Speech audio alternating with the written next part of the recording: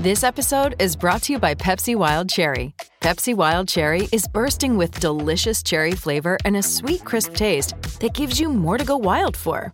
Getting wild may look different these days, but whether it's opting for a solo Friday binge watch or a big night out, everyone can indulge in their wild side with Pepsi Wild Cherry. Also available in Zero Sugar. So grab a Pepsi Wild Cherry and get wild.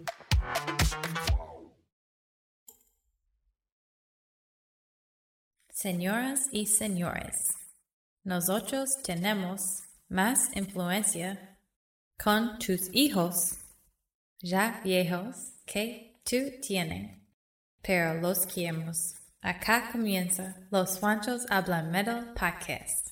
Nacidos para procrear, forzados a trabajar. Roll it.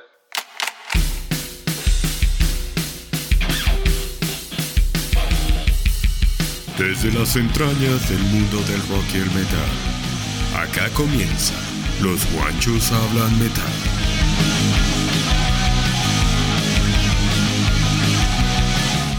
Hola, ¿qué tal amigos de Los Juanchos Hablan Metal? De nuevo acá con un episodio más para Podcast Radio. Lo que siempre nos gusta hacer ahí con Juancho Dius, a quien saludo desde el otro lado. ¿Qué más, Juancho? Y bueno, démosle la bienvenida con el tema de hoy a todos los oyentes y a los seguidores de Los Juanchos Hablan Metal. Sí, mi hermano, hoy nos vamos a meter a fondo y vamos a hablar de una de nuestras bandas favoritas. Yo voy a decir mi banda favorita, pero pues yo sé que esta es mutua para ambos. Una de las bandas más importantes y que hemos adorado desde que desde que las descubrimos, ¿no? Entonces, hoy nos metemos a fondo en uno de esos álbumes que salió y nos introdujo a este maravilloso menjurje musical que nos ofrecía la banda Faith No More con el álbum The Real Thing de 1989. A fondo en Los Juanchos Hablan Metal. Y con eso le doy la palabra. Bueno, pues mucho para hablar. Entonces, de nuevo, soy Juancho Puerto Rock, allá Juancho Dius, y Los Juanchos Hablan Metal. Les damos de una vez la bienvenida a este super capítulo hoy con el artista emblemático para los Juanchos llamado Faith No More. Así que una vez más, bienvenidos, y aquí comenzamos con este gran álbum, The Real Thing. Al aire, Los Juanchos Hablan Metal. Bueno, dice la historia que corría el año de 1994 cuando un niño adolescente llamado Juancho Puerto Rock, que en ese momento era solamente Juan Pablo, salió con el ahorro de las onces y se compró su primer CD. Estoy hablando de ese año porque en ese año hubo el boom, la explosión musical de los CDs. Uh-huh. Pues digamos que ya veníamos desde el año 92, ¿no? Con prácticamente sí, esa atracción por los CDs, pero digamos que en Colombia los años fuertes del mercado de los CDs empezó más o menos en el año 93-94. Y pues obviamente los CDs eran algo casi inalcanzable en esa época. Si los acetatos eran caros, esta nueva edición musical, este nuevo formato llamado Compact Disc, era algo novedoso y por consiguiente era muchísimo más caro. Además que tocaba contar con el equipo nuevo de que tuviera unidad de CDs, el cual usted primero tuvo uno, después yo tuve otro. Y cuando tuvimos en la casa esa posibilidad de tener un equipo de sonido, me acuerdo que tuvimos uno con 5 CDs en bandeja. Eso era una vaina. Eso era un lujo. No, eso era una vaina, imagínense. Pucha, eso era alcanzar la última tecnología, pues. Sí. Y más si era de varios, ¿no? En la época le decíamos era el compact, ¿no? Présteme el compact disc, como los computadores, compacts, ¿se acuerdan? Los compacts. Sí. Sí, nada de CD ni nada. No. El compact, présteme el compact. Y bueno, para grabarlo en cassette. Sí. Bueno, porque igual, obviamente, pues era lo que yo digo, era una introducción a ese nuevo formato y pues no era que tuviéramos para poder tener 10 de una, ¿no? Sí. Veníamos todavía de tener los acetatos, yo alternaba, igual los acetatos siempre serán los acetatos y lo que hemos hablado, el mejor sonido de la historia es el acetato, así que es mejor tener el LP. Pero digamos que bueno, esto era la locura porque venía el librito y si no traía librito, entonces como que no valía mucho la pena comprar el compact disc. Pero esto era una berraquera. Yo me acuerdo que en el colegio empezaron a llevar mis amigos. Me acuerdo mucho que uno llevó el de Red Hot Chili Peppers, el de Give It Away, otro llevó el de Nirvana, Nevermind, y empiezo yo a ver esa vaina y yo dije, no, yo tengo que tener un CD. Pero en ese momento, cuando empezaron en ese momento, como en el año 93, yo no tenía el equipo todavía. Y apenas en el año 94, me acuerdo que eso fue un regalo de Navidad para la casa, que mi mamá lo llevó y bueno, eso fue obviamente, yo no sé si usted se acuerda, eso era un equipo como de 5 pisos de alto, como de 3 metros, que pesaba una vaina impresionante y que cada parlante también era como de 8 pisos de alto, que ocupaba media sala. El equipo ocupaba, solito ocupaba media sala. Sí, era un equipazo, era bueno. El que usted tenía era muy bueno. No, era un muy buen equipo. Sí, era un Panasonic violento de 5 CDs, de rotación de bandeja, doble casetera, que se acuerda que nos poníamos a grabar ahí, poníamos micrófono y bueno, un equipazo. Y obviamente todavía mantenía su tornamesa, que era lo más vital. Entonces cuando llegó ese equipo, el primer CD, yo ya lo tenía en la cabeza porque hay una canción que siempre me ha gustado y hasta el día de hoy me encanta, y es Epic. Esa canción para mí desarrolló un sentido del gusto musical en el rock desde que la escuché por primera vez en el año 89-90 en radio. La mantuve en la cabeza y siempre la quise tener, siempre. Pero era una canción que era muy poco rotada en ese momento. Después llegó Nirvana y toda esta vaina y nunca más la volvieron a rotar. Entonces teníamos que tenerla. En esa época no es como ahora que usted las consigue claro. O las escucha en YouTube. No, en esa época o tenía el CD o el LP o se sobaba, hermano, porque no volví a escuchar la canción. Entonces siempre quise tenerla y escucharla mucho. Y me fui, hermano, jodí para que me dieran el resto de la plata porque costaba, yo me acuerdo en ese momento costó 15,000 pesos. Sí, eran 15,000 pesos. ¿Te acuerdas más o menos los precios? Sí, era más o menos, ¿sí, no? ¿Cómo costaba pedir 15,000 pesos a los viejos, no? No, y los viejos tenían para darle a unos 5,000. Sí, pero no se lo lo hacían a uno sufrir. Sí. No es como ahora que sin pedir le dan. Sí. ¿No? Mi hijito quiere el último iPhone porque ese ya, el 14 ya está fuera de... Salió el 15, ¿lo quiere? Bueno, vaya, cómprelo. No, en esa época no era así. En esa época nosotros podíamos durar 6 meses esperando 4,000 pesos para un CD. Y tenían lo que digo, yo me acuerdo que su papá le daba ese billete para comprar, pero eso era casi, mejor dicho, que le soltara a usted 30,000 pesos. Eso era... Pero una rogadera la hijo de puta, sí. Jue madre. Y eso se los daba como de mala gana. Sí, tío, un saludo. Si está escuchando acá los guachos. Eso, soltaban esa plata con una tristeza, como quien dice, estos chinos tiran la plata, nada. Y me faltaban como 3,000 pesos y me los dieron y me fui. Y ese fue el primer CD, el primer compact disc que tuve en mi vida. Fue el Real Thing de Fondo. Y por eso, para mi entrada, ya sabe que es muy emblemático en mi historia musical. Sí. Este álbum para mí ha marcado una historia, después pues, toda la colección que obviamente tengo, pero para saber que ese fue mi primer compact disc que tuve en mi vida.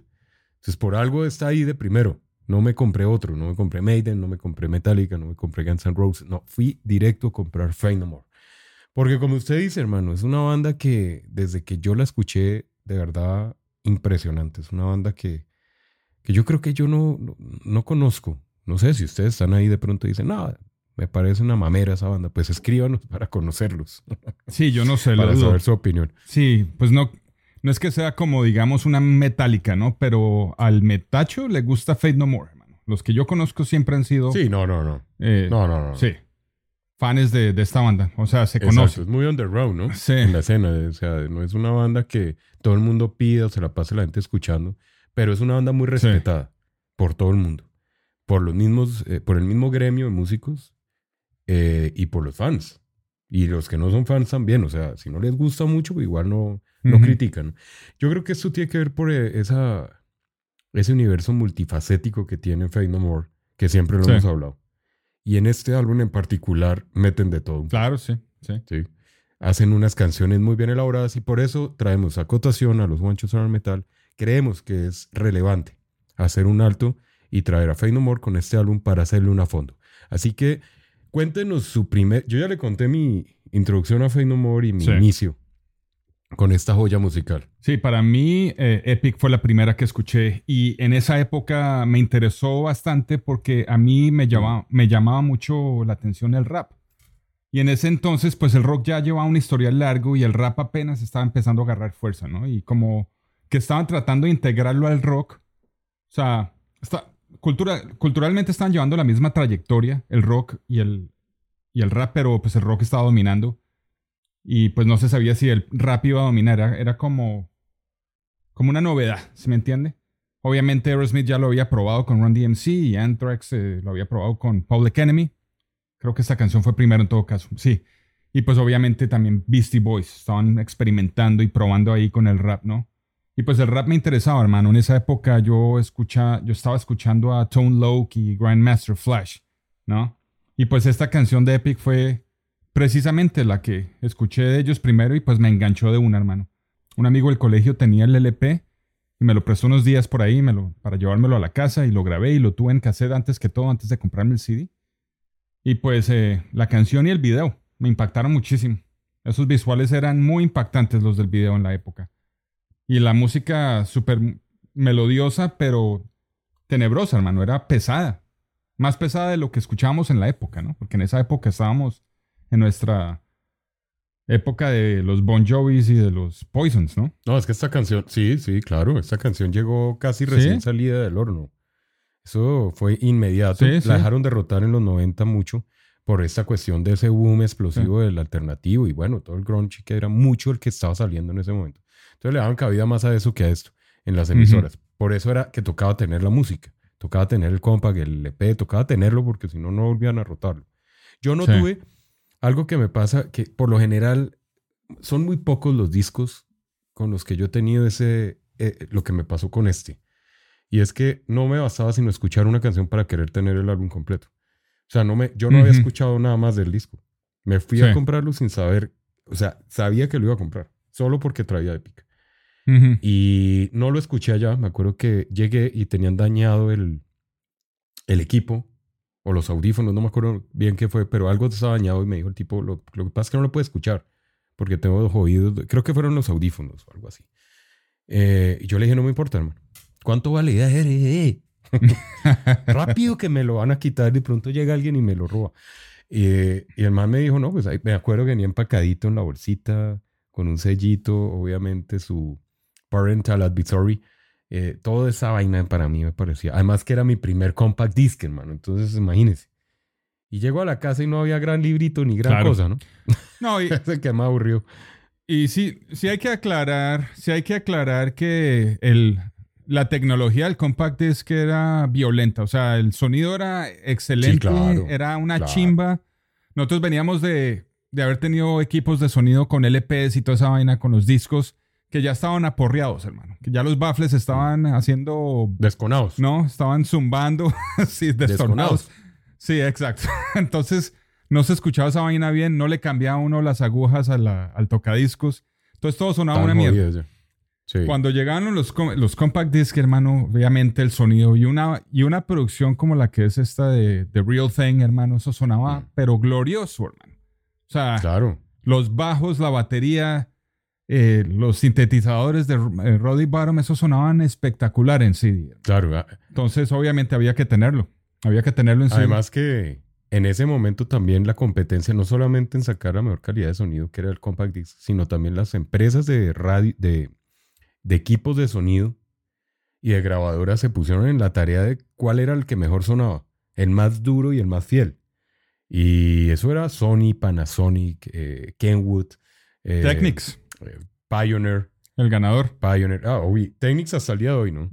Sí, claro, sí. Había Yamaha también. No, eso fue una vaina impresionante. Y lo que usted dice, tenían unos sonidos bárbaros. Entonces empezaron a competir con el super bass y el extra super bass y el mega extra super bass. Sí. Y el ecualizador, porque los equipos de antes no traen ecualizador, así que uno diga, uy, qué bruto.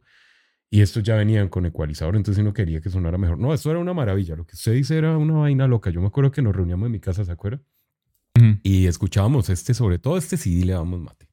Yo me acuerdo que leímos mate. Yo llegué y puse este CD y me fui directamente a poner Epic, obviamente. Sí. Y ya, le di como 3 veces seguida y me la gocé y me la sobrellé, mejor dicho, saltaba, brincaba. Me juraba Mike Patton, ahí yo, bueno, me tiré un sofá de mi mamá por estar brincando. Y después dije, bueno, ya, voy a ver qué otras Epic hay. Y me encuentro con semejante sorpresa de disco, hermano. Es que de verdad, qué joya, qué joya. No hay una canción que uno diga en este álbum regular. Todas a su estilo, todas diferentes. Y por eso vamos a entrar en materia entonces a hablar de este álbum.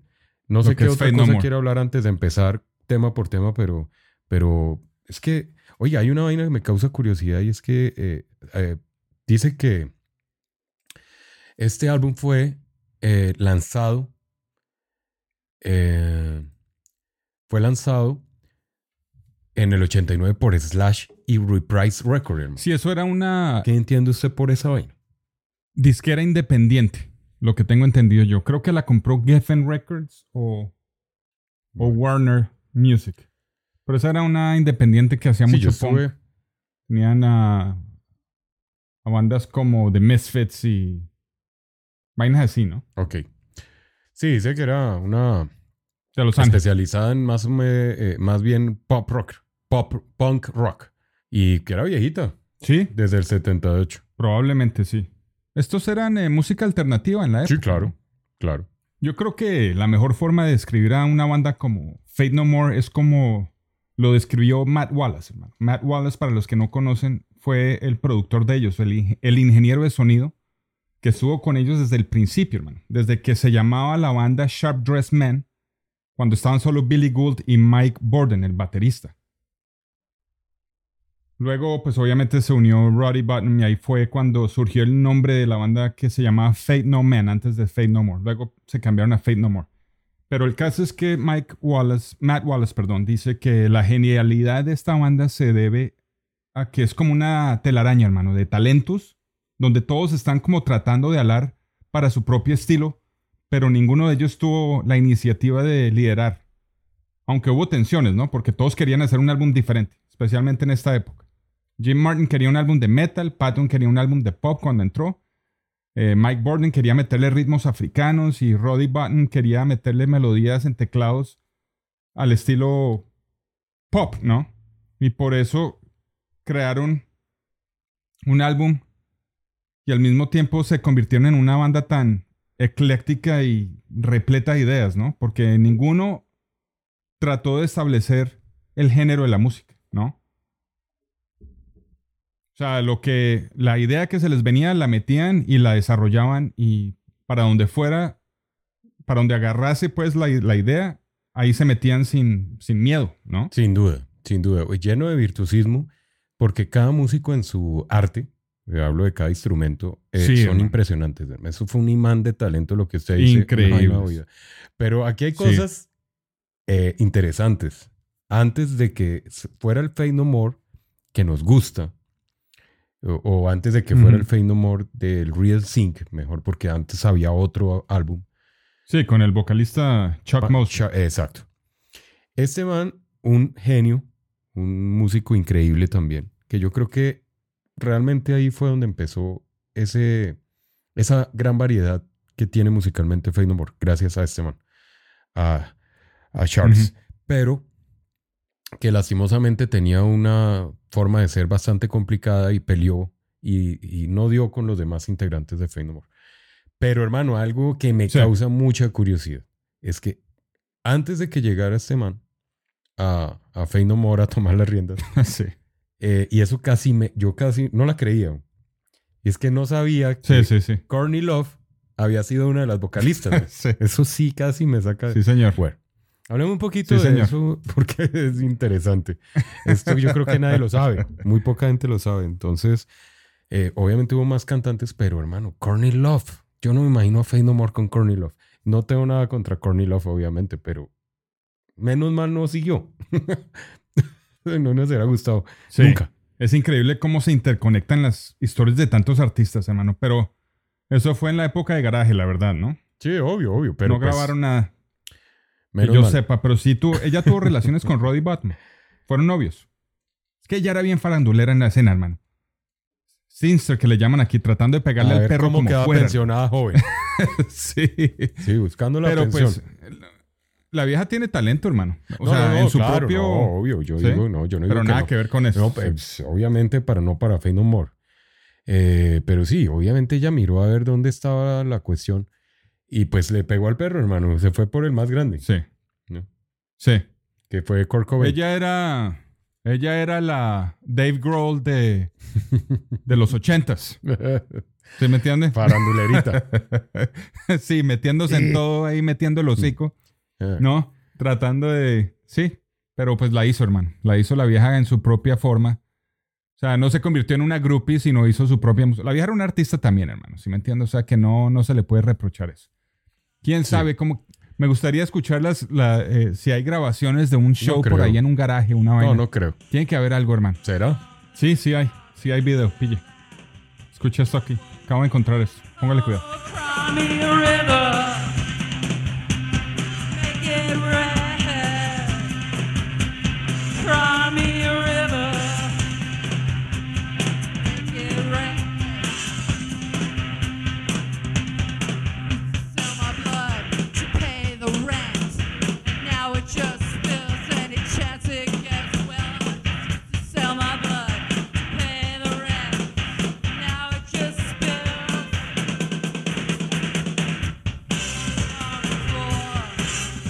Ahí está. Es que debieron haber estado muy peladitos. ¿No? Sí, ese Rem. Courtney Love era incluso menor de edad cuando empezó con Fey No More. Es que estamos hablando de antes del 85. 84, sí. Sí, estaban pelados. Aquí se ve en el video. Vaya a véalo y verá. Muy alterna la música, ¿no? Pero bueno.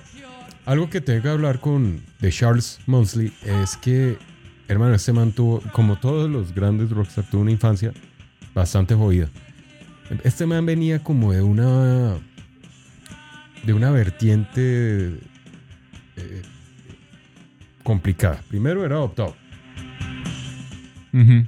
Y los padres eran socialistas comunistas en los años 50. O sea, eso debe haber sido bien berraco. ¿Sí? Uh-huh. Eran interraciales. Dice el man, mi madre era judía y mi padre era negro. Como para que los hubiera cogido por ahí el alemán. Sí.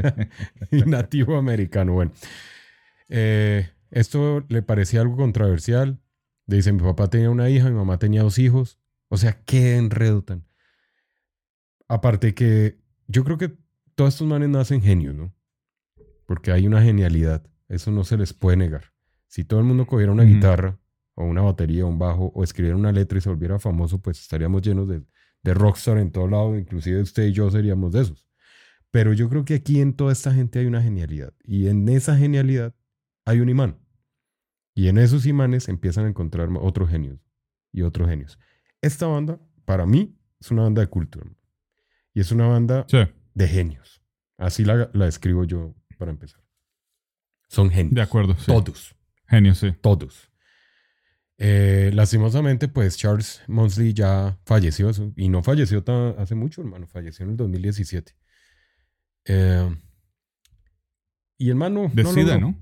Sí, el man no, pero duró bastante. Sí. Obviamente después, como todo, cuando salen peleados de una banda, terminan demandando. Este man demandó a Fey No More, a sus compañeros en el 89, precisamente alegando la participación en los activos financieros de la banda. Parece que llegaron a un acuerdo para ceder algunos derechos y, bueno, el man terminó cantando en piñatas, no mentira, terminó cantando en barcitos chiquitos, hermano. Por ahí hay fotos antes de fallecer, hermano, tocando como esas bandas de garaje, esas bandas que inician. Triste porque pues igual el man fue duro, hermano. El man no era cualquier. No sé. Pero sí hubo rumores, al parecer, que se terminaron dando en la jeta con Billy Gould por ahí en un concierto, ¿no? En vivo, delante de todos. Sí, por ahí dicen que terminó dándose golpes. Sí. Y con Jimmy Martin. Ah, ¿también? Con Jim Martin también. Sí, eso. Creo que también sí. Pero a él no lo echaron por eso. A él lo echaron porque musicalmente no le podían exprimir más como cantante, hermano. Eso era todo lo que tenía que ofrecer y ellos querían seguir evolucionando, ¿no? Y pues a mí Esos álbumes antes de Mike Patton, antes de The Real Thing, no me gustan. Los tengo porque los quería en la colección, pero se me hacen planitos, hermano. Sobre todo la entrega vocal del man. Ese es como medio insípida, hermano. Sin carácter, ¿no? Obviamente era más funk el estilo de la música. Más al estilo de los Chili Peppers. Que además ellos solían tocar con los Chili Peppers. Les teloneaban en la época. Y mucho después los acusaron de copiarse de los Chili Peppers con estilo, hermano. ¿Cómo la ve? Y pues sí, hermano. Yo no sé. La época de Chuck Mosley no se me hace la mejor. Gracias a Dios los conocí con Mike Patton. Porque Sí, si claro. los hubiera conocido con Chuck Mosley, probablemente no los sigo. ¿Sí me entiendes? Bueno, dejó una canción inmortalizada que es We Care A Lot. Es que es una canción bacana, a mí me gusta. Sí, es bacana. Pero la verdad es solo esa. Sí, porque el resto de esos álbumes suenan iguales a We Care A Lot, ¿no? Por eso, solo esa. Sí. Introduce We Care A Lot, Yourself. sí. Bueno, sí. No, realmente el que tenía que llegar a la banda y empezar a liderar la cuestión era Mike Patton, hermano. Es que ese man solo Sí. ya es un emblema, una institución. Yo me acuerdo Sí. cuando veíamos el video, uno no iba a creer que ese loco, que tenía cara de loco y un pelado porque pues, estaba muy joven, iba a ser tan importante en la escena de la música y del rock, y del heavy metal, y del jazz, y del blues, y del funk. Impresionante, hermano. Es que esta gente le jala absolutamente a todo. Entonces, hermano, pues entremos en materia canción por canción y seguimos hablando de lo que es este gran álbum de esta excelente banda llamada Fondo, que aún siguen por ahí. Oye, ¿sabe qué me gusta de esta banda? ¿Usted los ha visto como ¿Qué? están ahorita? Ujú. O sea, usted los ve y son señores, parecen gerentes de tienda de Walmart allá. O sea, Sí, ninguno tiene sí. pinta de rockero ni de metalero. Bueno, el baterista que tiene su rasta, ¿no? Pero de resto... Bueno, ¿y eso cómo lo afecta a usted? Que usted está siempre pendiente de las fachas. A mí me cae pesado. A mí me cae pesado un poco. Cuando los vi al principio, yo como que iba a quitarles mis afectos en un porcentaje. Pero no, hermano, es que estos manes no les Es puedo porque, quitar el afecto. es porque es la actitud. No, es la pero actitud mire, de ellos. a eso iba. A eso iba. Esta banda tiene su algo, güey. Y me gusta. ¿Usted Sí. ha visto los escenarios? Sí, de los sí, manes? claro. O sea, los shows. Hermano, montan flores. Hay uno que me gusta mucho que los manes salen vestidos de blanco. Todos Sí. de blanco, muy gentleman ellos. Y meten todo un escenario lleno de flores. Ese. Sí, es como un Bacanísimo. funeral, pero era Eso. como la resurrección de ellos. Fue la primera vez que se reunieron y fue para Download 2009, ¿no? Sí. Guau, es un Pues sí, eso es un show. Eso es un uno de los conciertazo. Entonces, digamos que no están mechudos, no tienen la pinta jarroquera, no tienen la pinta rockera, Ujú. pero tienen su show y eso los identifica, además que es un show Ujú. diferente a todos los de otras bandas. Entonces siguen haciendo lo suyo. Cuando yo digo que hay que identificarse es que la banda haga algo para salirse del montón Sí. y que se identifique. Estos manes lo hacen. Precisamente dijeron, bueno, ya no te vamos a tener el cabello largo, pero entonces vamos a vestir de blanco, vamos a salir. Tienen unos atuendos súper corridos estos manes. O sea, comunes no son. Y se les nota lo locos que son estos manes. Que todos son como corridos, ¿no? Sí. Estos manes no son muy Sí, cuerdos que yo céntricos. diga qué vaina. Y eso es lo que los hace, hermano. Eso es lo que hace que Faith No More. Me encantaría saber cómo se sientan a componer. A mí una me canción, encantaría. Eso sería. porque eso debe ser una vaina súper bacana. Sí. Entonces, Sí, eso debería ser lo mejor. Sentarse como una Sí, mosca en claro. una pared, mirar a ver cómo hacen todo. Muy sollado, sí. una mariposa de esas negras de alas grandes que no sé. Sí, esas Sí, que en la quedan ahí esquina. estampilla. Bueno, sus amigas las mariposas negras. Bueno. Entremos entonces en materia. Llega este álbum con estrenando cantante llamado Mike Patton, que ya estábamos hablando.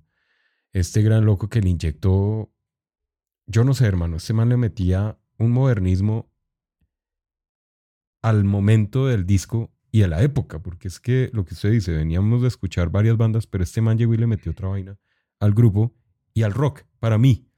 O sea, este álbum Sí. para hacer 89 a lo que estaba uno escuchando alrededor del rock, que era hard rock casi todo, y algo de metal, pues estos manes empezaron a meter de todo un poquito de lo que se estaba escuchando alrededor. Para mí eso es este disco. O sea, los manes como que cogieron el ambiente y dijeron, bueno, pues cojamos una licuadora, metámosle ahí nuestros intelectos, nuestra genialidad y a ver qué sale. Y sale este álbumzazo, hermano. El álbum está hecho perfecto. Desde que empieza con la primera canción hasta la última. O sea, lo lograron meter en el orden. Nosotros somos los que analizamos eso. El orden de las canciones. Y lo mete a uno de una vez con su primer tema. Entonces empecemos, hermano. Bueno, la primera canción es el primer sencillo de ellos también. Esa es la canción From Out of Nowhere.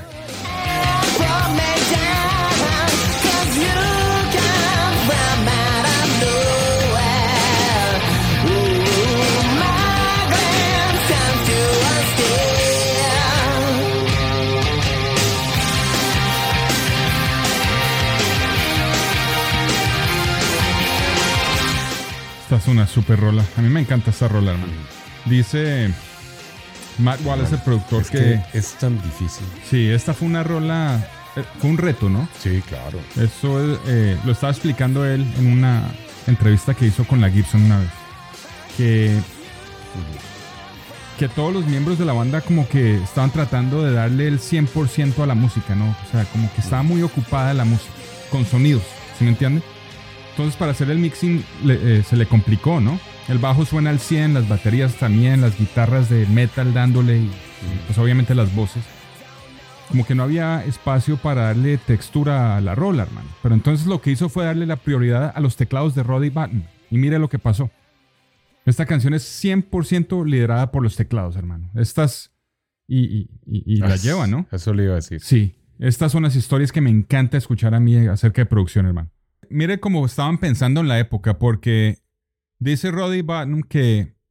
Bueno, dice Roddy Button que la melodía, cuando se la inventó, se estaba pensando en la banda de The Cult. ¿Sí me entiende? Y la canción, antes de ser llamada From Out of Nowhere, la estaban llamando The Cult Song. La canción de The Cult. Porque les recordaba a la banda de The Cult. Entonces eso lo tenían en mente, hermano. ¿Cómo la ve? Interesante dato, viejo. Pues, ¿para qué? O sea, ese inicio del órgano, hermano, de los teclados, lo que usted dice, este álbum, si hay algo que caracteriza a Faith No More en el Real Thing son los teclados. Más que cualquier cosa. Y el bajo, para mí. Obvio, sí. Definitivamente, sí. Sí, el bajo ahí es impresionante. O sea, bajo y teclados es lo que hacen este álbum en casi todas sus piezas. Lo que tengo yo entendido es que ellos, cuando sacaron a Chuck Mosley, no tenían como dirección, estaban secos de ideas. Se sentaron ellos cuatro a armar canciones sin vocalista. La música. Y las armaron todas. Sí. Sí, la música. Sin vocalista y dejaron a Mike Patton escribir todo. Lo que no le dejaron dar fue meterle cambios a las canciones porque ya estaban armadas. Entonces llegaba Mike Patton y les decía, ¿me pueden alargar este pedazo? Y los otros decían, no, ya está hecho, hermano, cante lo que tenga. Eso es lo que tengo entendido. Y todas las letras son de Mike Patton. Imagínese para decirle a este man eso siendo como es, ¿no? Porque Mike Patton es él. Pero bueno, ¿no? En ese momento pues estaba estrenando banda. Pero sí, y además que hay que entender que Mike Patton él estaba tocando con Mr. Bungle, ¿no? Y Jim Martin, como Mr. Bungle era una banda de thrash al principio, ¿no? Jim Martin él era fan de ellos. Jim Martin es un metalero, ¿no? ¿Usted sabía que Jim Martin fue mejor amigo de Cliff Burton de Metallica? Sí, no, el man, por eso es que el man no quedó ahí mucho. Porque se dio cuenta, el man quería hacer otra vaina. No, el hombre estaba contento con la música, pero fue cuando llegó Angel Dust que como que le cambiaron la... Bueno, eso es otra historia. Por eso. Pero... Sí, eso es otra vaina.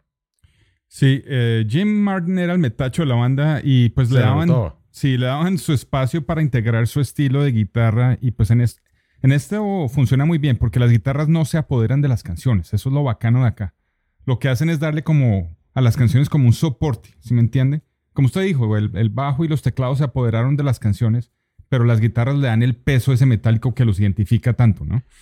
Sí, pues de ahí es donde sale el género del álbum que es Fondo. Exacto. Metal. Exacto. Pero el caso es que Jim Martin fue el que recomendó a Mike Patton, ¿no? Entonces les dijeron, Mike Patton era fan de Faith No More con Chuck Mosley. Él los iba a ver en San Francisco, ¿no? Y el amigo o el guitarrista de la época de Mr. Bungle fue el que les dio el cassette de demos creo que fue a Mike Borden. Se lo dio y ahí lo escucharon y ya cuando se fue Chuck Mosley ya tenían la música. Jim Martin fue el que dijo, ¿por qué no hablamos con este tipito? Billy Gould escuchó. Démosle la oportunidad al muchacho. Sí, señor. Sí, señor. Pero a lo que voy con esto es que Mike Patton era fan de ellos y los respetaba como músicos. Claro. ¿Sí me entiende? Claro. Entonces no era un problema para él que le dijeran no haga esto todavía, pero ya en Angel Dust ya fue más integrado y ya estaban haciendo unas cosas más grandes con las ideas de él, ¿no? Pero bueno. From Out of Nowhere. Bueno, un dato acá curioso también es que yo no sé si usted ha visto el video de esa canción. De ese, claro. Sí, están tocando como en una granja y es medio bizarro el video, ¿no? Porque sí, es que todo el álbum es bizarro. Pero a lo que todos los videos. Lo interesante de esta canción, este fue el primer sencillo y contrataron a un director que le había hecho videos a Def Leppard y a Poison, hermano. Entonces nada que ver. Entonces como que a ellos detestaban ese video y esa canción no llegó a ningún lado porque los representaron mal. ¿Sí me entiende? Ahí muestran a Mike Patton con shorts y un esqueleto y bailando mientras cantaba como si fuera una banda de grunge. Sí, huesazo. Sí.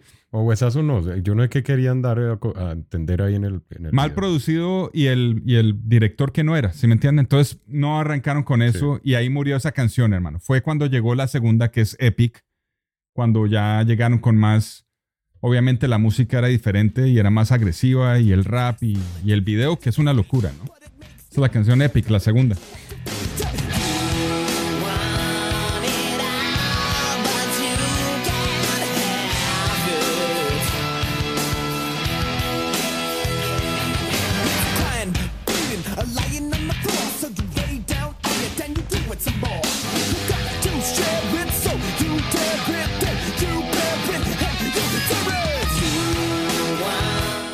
Guitarras son espectaculares, mi hermano.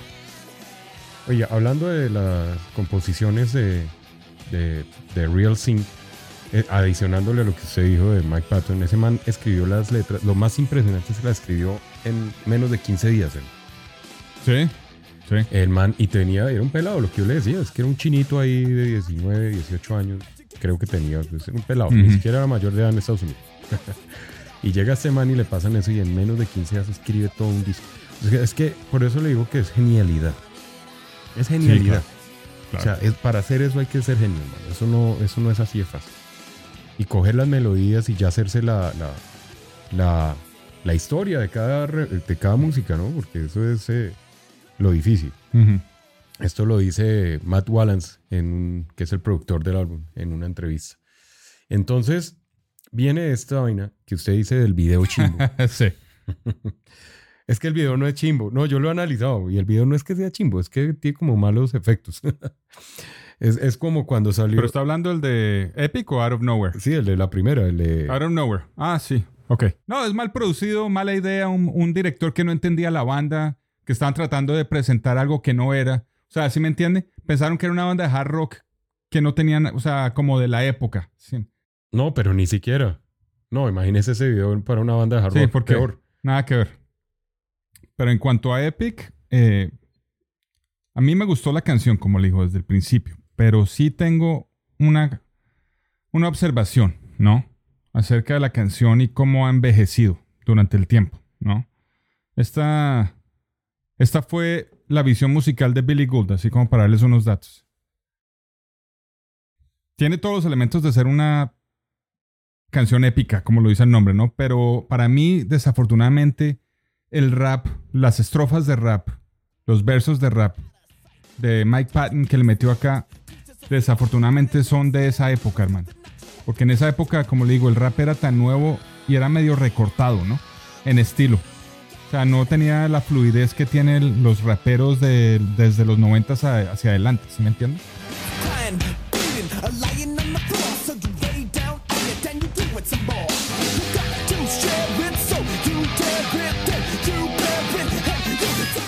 Y pues el rap ha evolucionado tanto, hermano, que desde ese entonces que se nota que era de la época, ¿no? Y yo creo que eso es lo que hace que uno que otro mamón que conozco, amigo mío, que escucha hip hop y se pone a escuchar esta rola, por ejemplo, tal vez pueda criticar el estilo de Patton como un experimento fallido, hermano.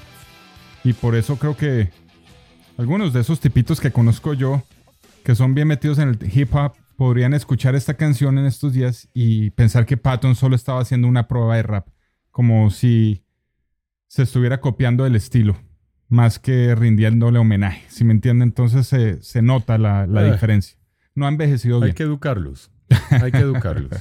Hay que lo siente un día y les ponga la colección de Faith No More y les explique. Es educación. yo educando a esos manes. Falta de educación. Bueno, no. Bueno. Esta canción yo creo que fue la que realmente hizo que Faith No More se lanzara. Contrario a todas las cosas que dice la gente, pues, como sus amigos. No, hermano, esta canción es muy bien hecha. Es una canción que al día de hoy es casi un himno. Es un himno. Esa combinación entre el rap seco por partes que usted está diciendo, muy ochentero, y el coro melódico, muy hard rockero, con típicos coros del hard rock. Y fuera de eso, ese final del piano, hermano. Esa vaina, ¿quién se le ocurrió? O sea, qué final tan épico.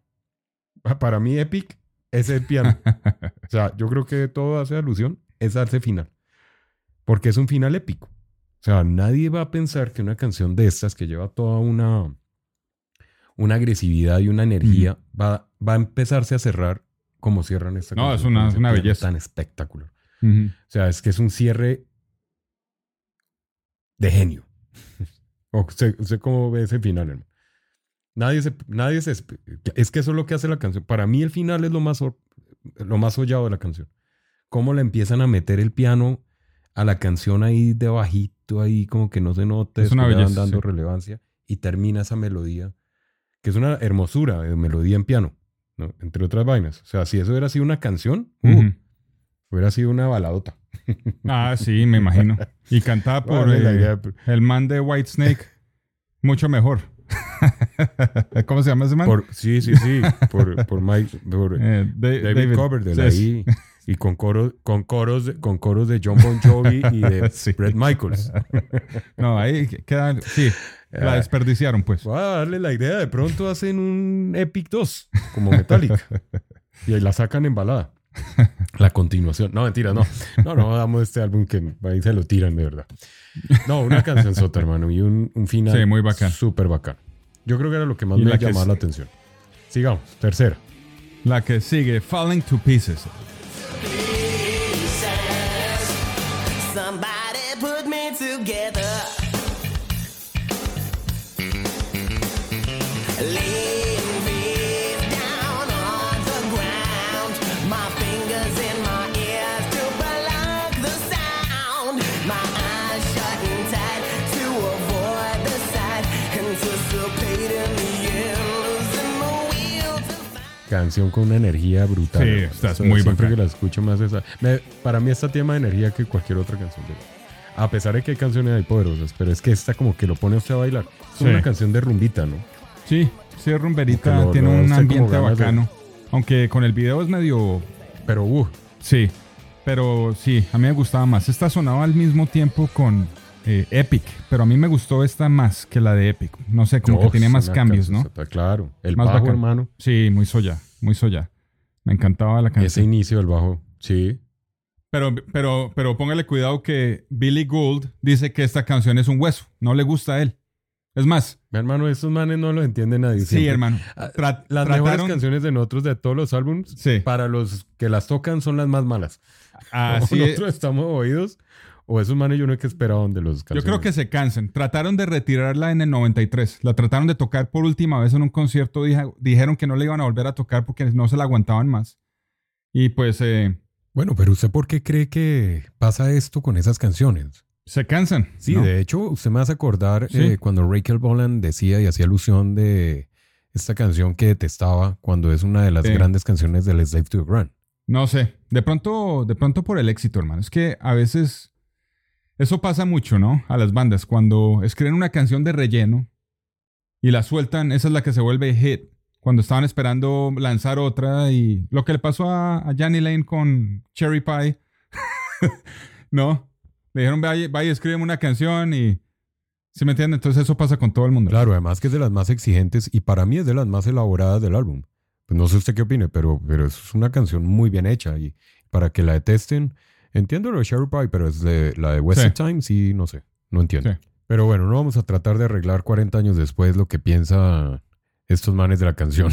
Entonces sigamos con la siguiente. La cuarta. Esta es la que enganchó a todos los metachos. ¿Sí me entienden? Esa es la canción Surprise, You're Dead. It's not over yet. You don't remember, I won't let you forget.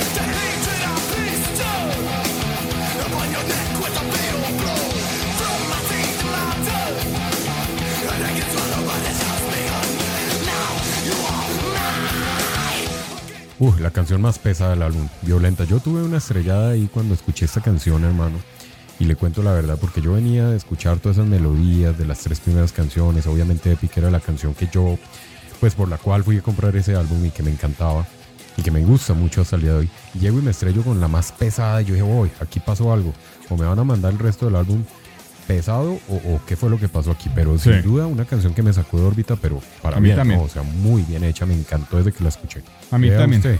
A mí también. Está definitivamente Jim Martin completamente. Lo dejaron meter su thrash metal ahí entero. Tenía la idea por ahí en demos desde la época en que estaba saliendo y, o sea, tocando con Cliff Burton, el bajista de Metallica. Nunca le había encontrado un lugar en un álbum y pues aquí la aceptaron, hermano, le dejaron, hágale pues. Y creo esta es una de esas rolas que enganchó a la audiencia metalera, hermano. Esta es una de esas, ¿no? La que agarró a los metachos y no lo soltó. Dice Martin al respecto que él solía hacer grabaciones e improvisaciones, ¿no? Y se sentaba a tocar con Cliff Burton. Y pues así armaban los sets, así armaban las canciones. Decía simplemente tomábamos varias partes de las improvisaciones y las usábamos. Era algo maravilloso cuando se podía hacer eso. Muchas de mis ideas venían y todavía vienen de esas sesiones de improvisación con Cliff Burton. Si quiero escribir música hoy en día, grabo todos, improviso y grabo todo lo que toco, ¿sí? Y creo que Cliff hacía lo mismo. Y pues elegían secciones de aquí y de allá que le gustaban en sus canciones. Hay algunas canciones de Metallica que nacieron de esas sesiones de improvisación, como la de For Whom the Bell Tolls, de Ride the Lightning, y pues obviamente esta de Faith No More, Surprise You're Dead, hermano. ¿Cómo la ve? Pero bueno, me parece interesante que hayan dejado en su momento, o pues que haya partido en dos el álbum con esta rola, porque pues me parece que de hecho dejaba notar mucho las influencias de Jim Martin en Faith No More en este álbum, y que hayan empezado a incluir estas canciones fuertes, porque digamos que desde acá es que empiezan Faith No More a incluir esas melodías fuertes de ahí en adelante en sus álbums, ¿no?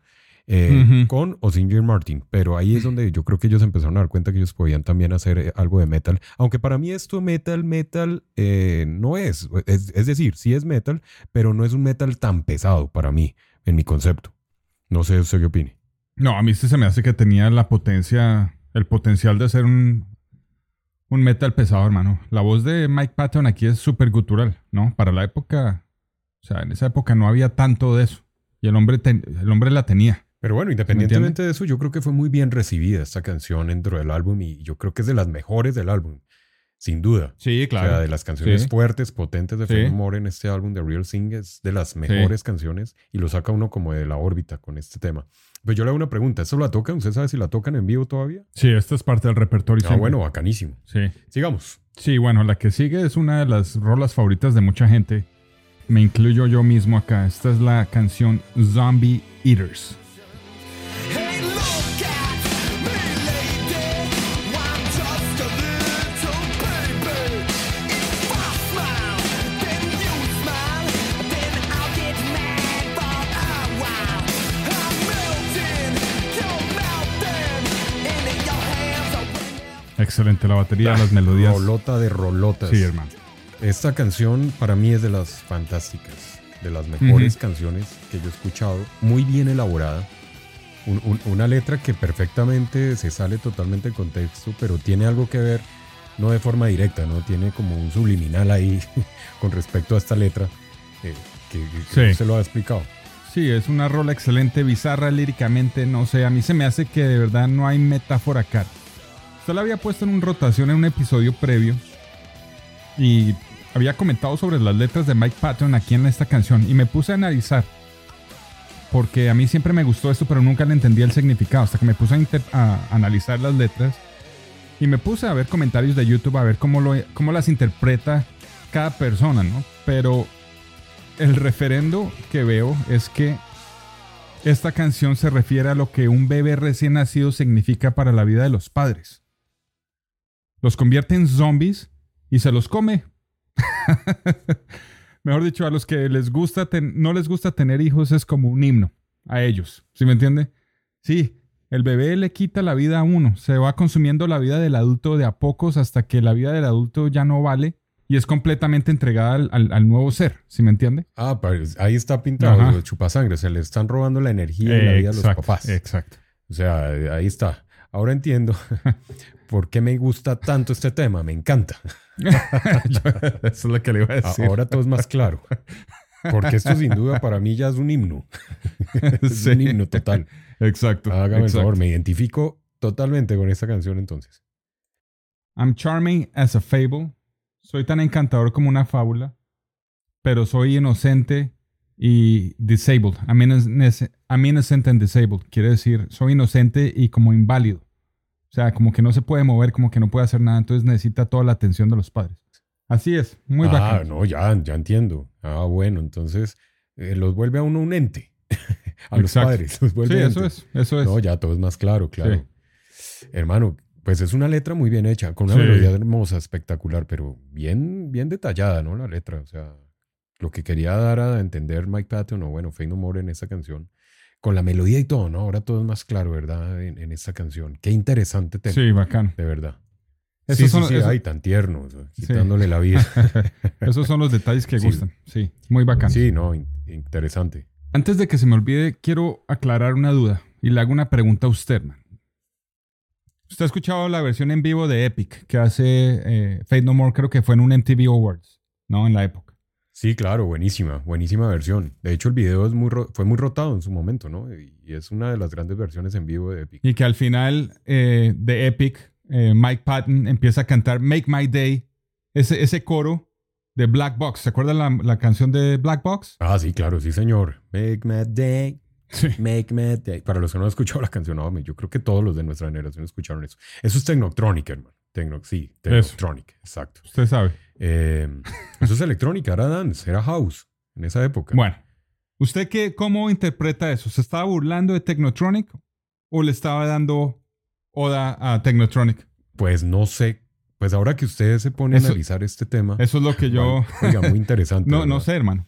Esta parte de analizar ese final de Epic en ese momento. Pues por la cara de Mike Patton, parece Sí. que se estuviera burlando. Sí. Pues para los que no han visto el video, vayan y véanlo para que entiendan lo que estamos hablando en este momento. Mirando Aquí en por Los arriba Guanchos. como en trance, sí. Pareciera que fuera una burla, Ujú. pero en mi concepto yo creo que al contrario. Yo creo que el man la metió porque le gusta la canción o le gustaba la canción. De ¿Será? hecho, yo creo que le gustaba Technotronic. Es lo que yo pienso. A pesar de que parece burla, yo pienso que el man la metió por algo. Porque no tenía por qué meterla ahí a tirarse de pronto la canción de Epic. ¿Sí? Es lo que, no sé. Sí, payaseando, sí. A mí siempre se me quedó en la cabeza. Pues no sé, hermano. No sé qué ¿Por qué? de verdad haya detrás de este final de ese concierto. Pero lo que sí le digo es que aquí hay un dato interesante, y déjenme contarles. Y es que para la canción, para el video de uno de los temas principales de este gran álbum, que es From Out of Nowhere, fueron grabadas escenas en el segundo show de la gira. Fue filmado para este video musical en un club llamado es un club. iBeam. Ok. Este club, Sí. digámoslo así en su momento, era un club de rumba. Era un antiguo club nocturno popular que duró desde 1977 hasta 1994. Estaba ubicado en el edificio de Park Masonic Hall, en el segundo piso. Y lo que dicen es que realmente este bar o esta discoteca, porque era una discoteca, era un bar de rumba, hermano. Y pues que sonaba desde el 77 al 94, pura música electrónica, pura música disco, Vea nomás. en su momento de apertura. Después fue un poco New Wave. Después fue sobresaliendo la música house, dance, electrónica, hasta cerrar sus puertas. Entonces, ¿qué hacían estos manes ahí? Obviamente. ¿Y de dónde salieron todas estas influencias? Pues hombre, ahí yo creo que nos podemos dar un panorama o un acordeón, un abanico de posibilidades de por qué Mike Patton cerró en ese momento su concierto con esa canción de Technotronic o con ese pedacito de lírico de la canción de Technotronic. Entonces, pues no sé, ahí le dejo, no podemos indagar más, pero pues para no quedarnos ahí como sin la investigación respectiva de qué pudo haber sido, yo creo que se inclina más hacia eso. O sea que mi conclusión es que sí le gustó la canción. Sí le gustaba Technotronic y por eso la puso ahí al final. Es mi conclusión, es lo que yo pienso. Obviamente no es nada oficial, pero pienso que puede ser. Y se me quedó en la cabeza porque en el download del 2009 le hizo o una burla o una oda a Lady Gaga con esa canción Poker Face. Empezaron a tocar esa vaina también. ¿Sí me entiende? Entonces no sé si se están burlando de la música pop del momento o le están dando oda. No entiendo todavía. ¿Sí me entiende? Porque ellos son criticones. Sobre todo Mike Patton. Ese man es bien criticón de la música contemporánea, ¿no? Pero le gustan están tocando Burt Bacharach en el último álbum de Soul Invictus, ¿sí me entiende? Bueno, continuemos, hermano. No, yo creo que le está haciendo una oda. Es lo que yo pienso. Bueno. Creo que sí le gusta. Ok. Sí. Bueno, continuemos con la canción que sigue, The Real Thing.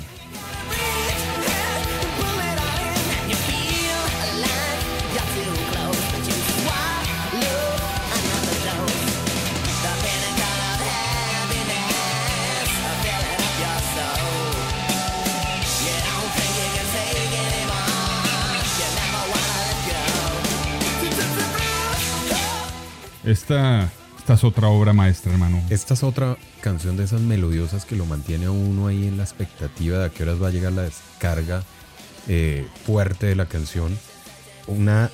Definitivamente lo que usted dice, una obra de arte. Qué cancionzota, qué rolota. 11 minutos, ¿qué? 8 minutos casi. Pero no cansa, ¿no? Eso es un viaje musical del hijo de madre. Pero venga, le hago ahora una pregunta yo a usted, hermano. ¿Qué opina usted de la voz de Mike Patton en The Real Thing? Hablando de todo esto. ¿Le gusta el estilo nasal que tiene, que utiliza en este álbum, o le gusta más lo contemporáneo? Estoy hablando de la voz el estilo vocal de Mike Patton aquí, ¿no? Bueno, no, a mí me gusta la parte nasal que le mete en este álbum. Yo creo que es lo que identifica de este álbum de los otros, ¿no? De los demás que vinieron después. Y pues algo que hay que decir. Sí, pero antes de que siga, es que a mí se me hace que esta canción se ha beneficiado. Sí. Cuando la tocan en vivo con el nuevo estilo vocal de Mike Patton. Por eso le hago la pregunta. ¿Qué prefiere usted, la voz de antes o la de ahora? A mí me gusta la nasalidad que tiene acá. La voz me gusta. Para este álbum me pareció genial. Yo no sé cómo hubiera sonado si le hubiera cambiado la voz, si le hubiera metido una voz más contemporánea a lo que ha hecho ahora, o más gutural, o más jazzista, no sé. A mí me parece que la metió bien, me parece que la hizo bien. Además que, entre otras cosas, hermano, y aquí mirando, cómo catalogan, obviamente, a Mike Patton vocalmente. Ese es un tipo que realmente dicen los que estudian la técnica vocal y demás, ¿no?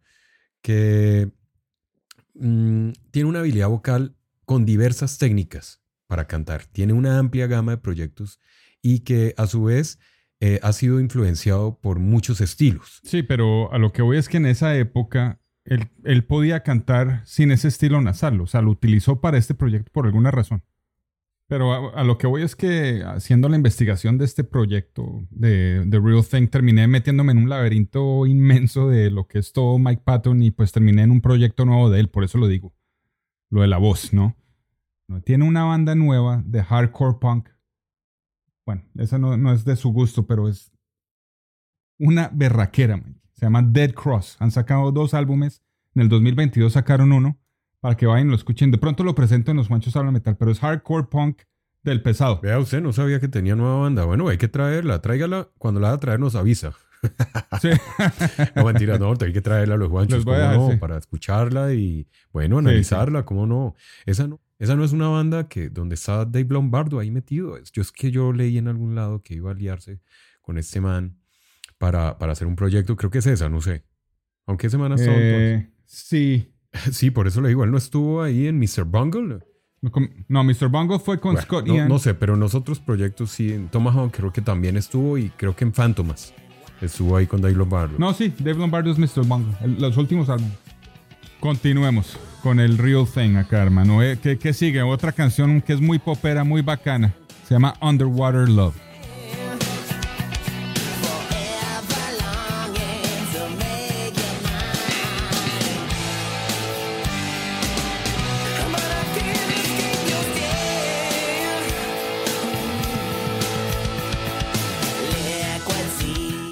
Eso es una rolota, una cancionzota. Es que de entrada usted ya lo manda y lo pone a usted a disfrutar, a gozarse esta canción. Esto es un álbum definitivamente lleno de sorpresas, lleno de cosas buenas, hermano. De energía. Esta entrada, esta introducción, además los teclados hacen de esta canción una armonización. Aunque usted dice que es popera, sí, obviamente es muy popera, pero es un pop muy bien jalado, hermano, muy bien metido. A mí me hubiera gustado hacer esto.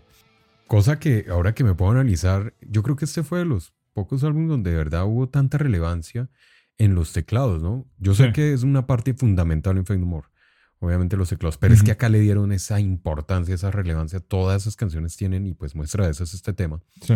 Pero cosa que no pasó yo creo que en los últimos, yo no sé, hay un álbum que yo creo que es denso, ha sido difícil de analizar, de aceptar de pronto, no es un álbum fácil y es el último, el más reciente. Sí, a mí no me entró tan bien como me entraron estos al principio. Me ha costado trabajo escucharlo. El de Sol Invictus. No le tengo el mismo cariño. El Sol Invictus. Sí. Yo creo que va a tocar hacerle un review a ese álbum. ¿Sabe que sí? Un análisis a profundidad de los Juanchos.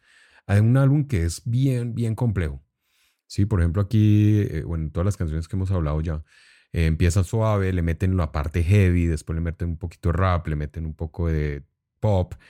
Y sigue siendo una canción mágica. Pero en el Sol Invictus yo creo que trataron de hacer eso. De recrear lo mismo de una forma más densa, más heavy. Obviamente es un álbum mucho más pesado que el Real Thing. Y creo que no lo lograron a cabalidad. No sé, es lo que yo pienso. ¿Usted qué opina? Me ha costado trabajo. No le encuentro el enganche que tenía un King for a Day. No. Que era con un nuevo guitarrista. Era una nueva forma de escribir música, se había metido más en el punk, era más garaje, más, ¿no? Y más jazz y más vainas así. Muy sollado ese álbum. Tenía muchas canciones de dónde escoger. No le encuentro las canciones. No le encuentro las canciones. Sí, a mí también me ha costado. Y eso que le he tratado de dar la cabida, vuelvo a escucharlo. Es difícil. Igual que usted no me ha entrado del todo, pero algo de... Pero escuchándolas, por ejemplo, en la presentación esa que le hicieron a la BBC... Sí, ese es bueno, ese concertico es agradable, pero también yo ahí es donde lo analicé. Viendo ese de la BBC fue donde analicé yo este álbum de Sol Invictus. Y es que me parece que Stan era como experimentando, como venga a ver usted toque algo y venga yo le meto esto y a ver qué sale. No sé, me da la impresión, en ese concierto es donde se ve que es como que están haciendo eso, hermano. Como que están, venga a ver qué no sale. Y algo saldrá bueno, y no sé. Como muy experimental la cuestión. Sí, hermano, eso no suena...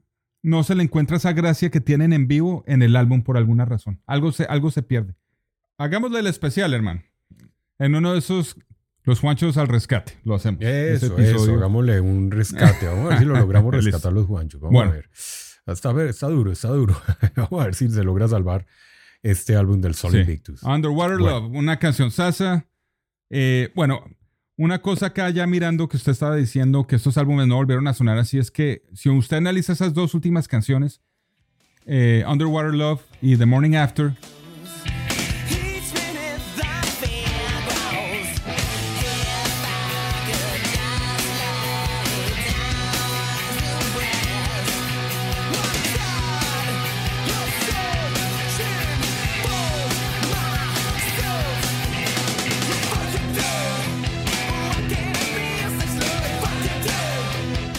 a lo que voy es que estas canciones de pronto eran muy al estilo la época de Chuck Mosley. ¿Sí me entiende? Estas dos, Underwater Love y The Morning After, tienen ese beat como de Introduce Yourself y todas esas canciones de esos álbumes. Lo que pasa es que aquí Mike Patton las lleva a otro nivel con sus melodías y sus canciones. ¿Sí me entiende? O sea, sus melodías vocales. Si lo hubieran cantado Chuck Mosley, serían unas canciones aburridas de sacar. Sí, no, está claro que... Sí. Clarísimo que definitivamente Mike Patton es Fade No More. O sea, es para Fade No More. Sí, nada que hacer. Sí. Y ya después de ese man ni siquiera hay otro, ¿no? No hay reemplazo ni nada. O sea, a pesar de que no es el man que se esté moviendo ni corriendo por el escenario, ni... Pues más bien quieto, ¿no? El man es como más bien ahí pausado. Pero es un buen frontman. O sea, uno sabe que sale Mike Patton y está ahí cantando. Bueno, seguimos, hermano. Viene la... canción Woodpecker for Mars, que es una instrumental. A mí se me hizo fue como una larga introducción al cover de War Pigs.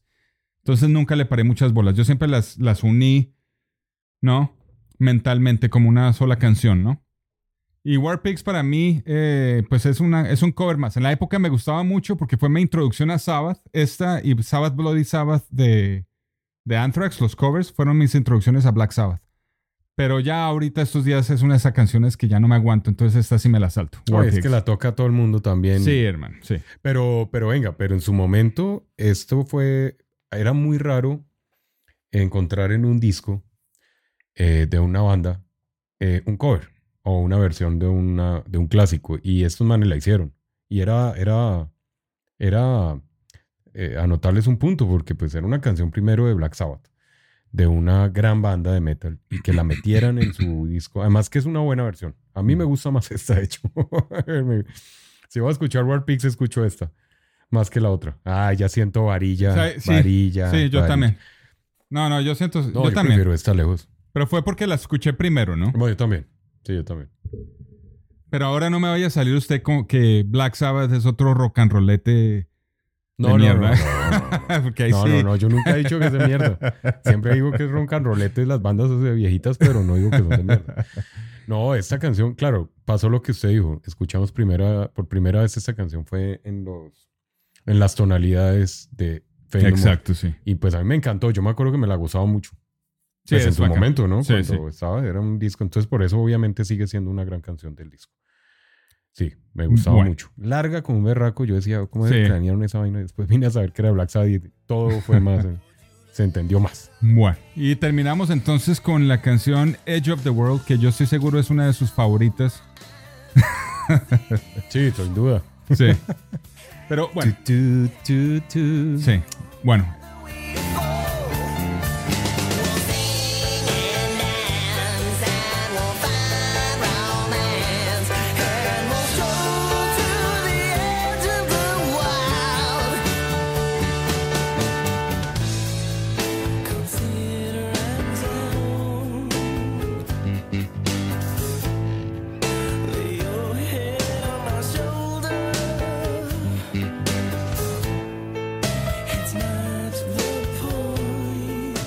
Bueno, y eso es lo que se me hace interesante acá, porque esta canción tiene unas letras muy cuestionables, ¿no?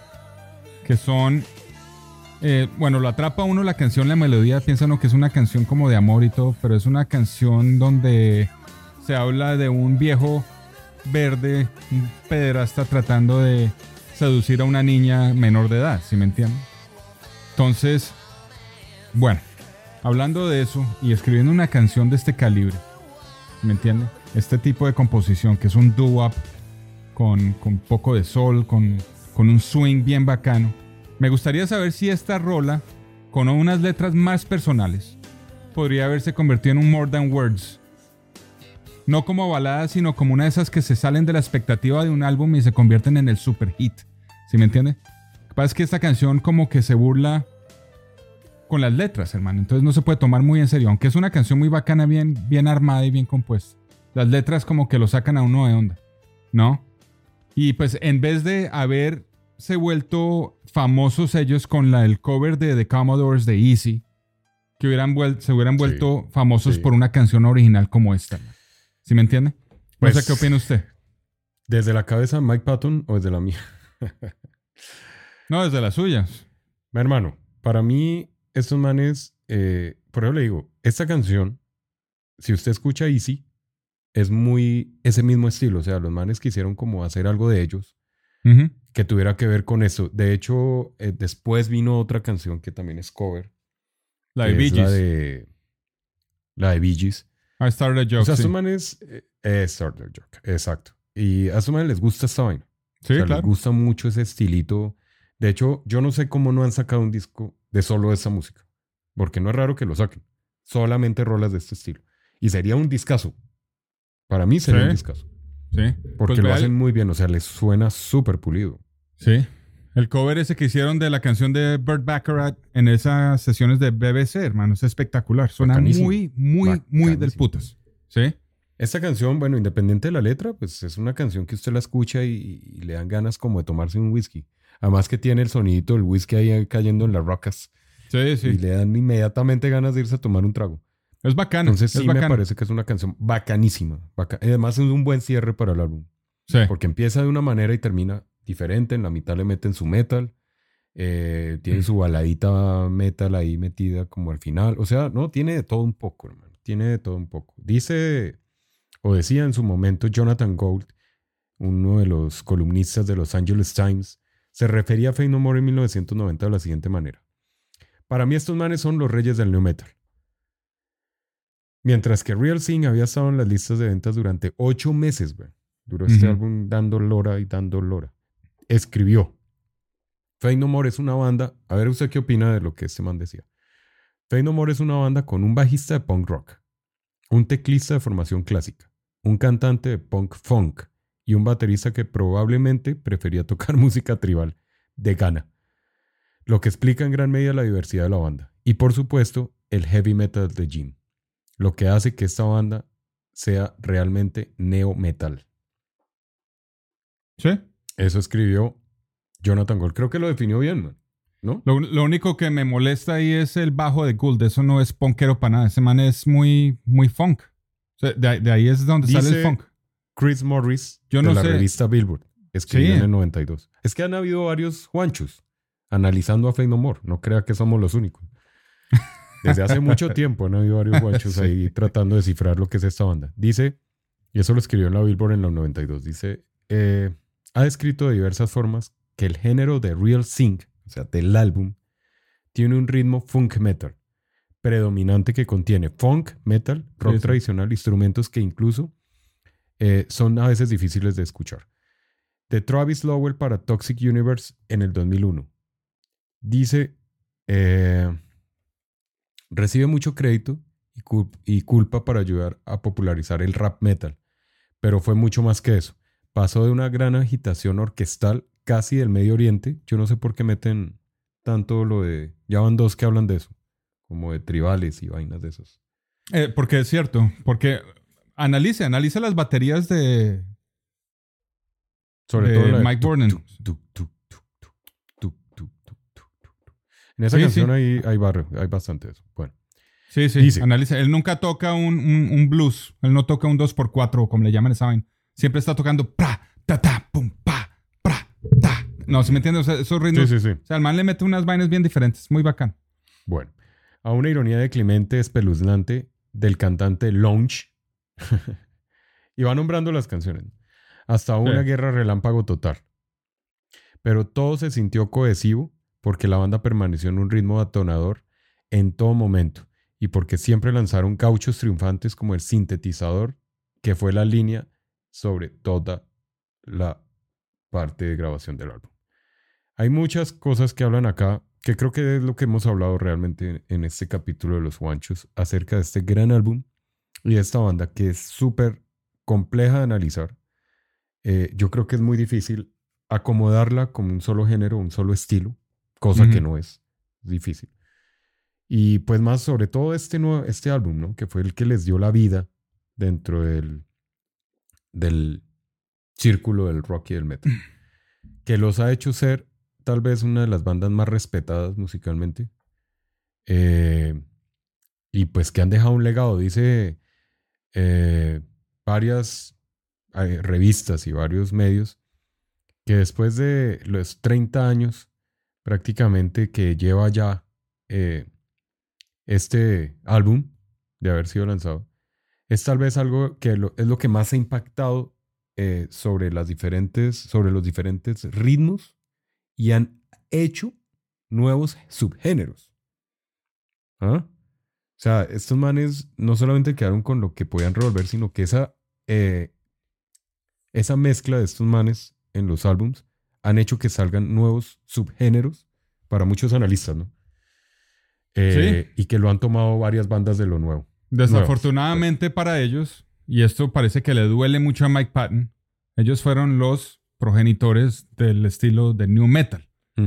Y cuando le dijeron eso a Mike Patton, dice que casi se suicida porque él detesta esa música y pues no era la idea ellos ser, progenitores de un estilo de música que sea tan odiado en la historia de música porque, bueno, Eso es otro tema que nos podemos meter a fondo en cuanto a lo que es el new metal y lo que representa acá en los Estados Unidos como cultura. ¿Sí me entiende? Pero sí, le dio muy duro. No le gustó. No le gustó a Mike Patton que le dijeran eso. Sí. Pero lo que yo tengo que decir al final de todo Pero sí es influencia. Eso es lo que dicen acá. Sí, Que ha servido para que hayan salido nuevos subgéneros de metal y de rock que han tomado nuevas bandas como las de new metal. Y seguramente si les preguntamos a muchas de esas, Faith No More es influencia 100% de estas nuevas bandas. Definitivamente. Eso lo dice Jonathan Davis. Obvio. En el 2015 lo dijo. Sí. Lo dijo. Para mí es una de mis grandes influencias. Me gustaba mucho We Care A Lot, pero no tenía muchas incidencias. Pero lo que fue el Real Thing mostró... Vea esta frase tan bacana. Él dice, mostró a todos que sí se podía hacer música heavy sin llegar a ser metal. Ahí está. ¿Vea? Sí. Interesante. Realmente fue algo completamente diferente. Exacto. Llegar a hacer algo heavy sin ser metal, vea, eso es... Y sí, realmente sí. Y lo interesante de todo esto, hablando de los géneros y todo eso, es y lo que más... A mí lo que se me hace más importante de ellos es que hayan podido mezclar tantos géneros cohesivamente en álbumes. ¿Sí me entiende? Uh-huh. Donde puedan meter... Estoy hablando de los otros álbumes, no solo de The Real Thing. Estoy hablando de King for a Day. Sí. ¿No? Sí. Donde meten un jazz que tiene sentido y que cabe perfectamente en el resto del álbum. O sea, no lo saca perfecto. uno de onda para nada. ¿Sí me entiende? Sí, no es que esté escuchando en otra banda, pues. Exacto. ¿Sabe uno qué es Faith No More? Sí, exacto. Eso es Buenísimo. lo Esos manes más... siempre lo saben meter. Sí, eso es lo más bacano de ellos. Y pues eso es todo, hermano. Totalmente de acuerdo. Bueno, pues para terminar, el guitarrista de Korn dice una vaina muy bacana, hermano. Dice, en 1997, en una entrevista para Guitar World, Brian Head Wilsh, que es el guitarrista de Korn, lo catalogó como el álbum que cambió su vida. Calcule. Dice, tenía 17 años cuando lo escuché por primera vez y escuchaba mucho en ese momento Metallica, Living Colour, Fishbone, entre otros. Me encantaban todos, pero Faith No More me conmovió de una manera diferente. Tanto que cambió totalmente mi dirección musical. Hágame el favor. ¿Ah? O sea, seguramente el man venía con influencias de Metallica a hacer thrash y este álbum hizo que empezara a hacer lo que hizo en Korn.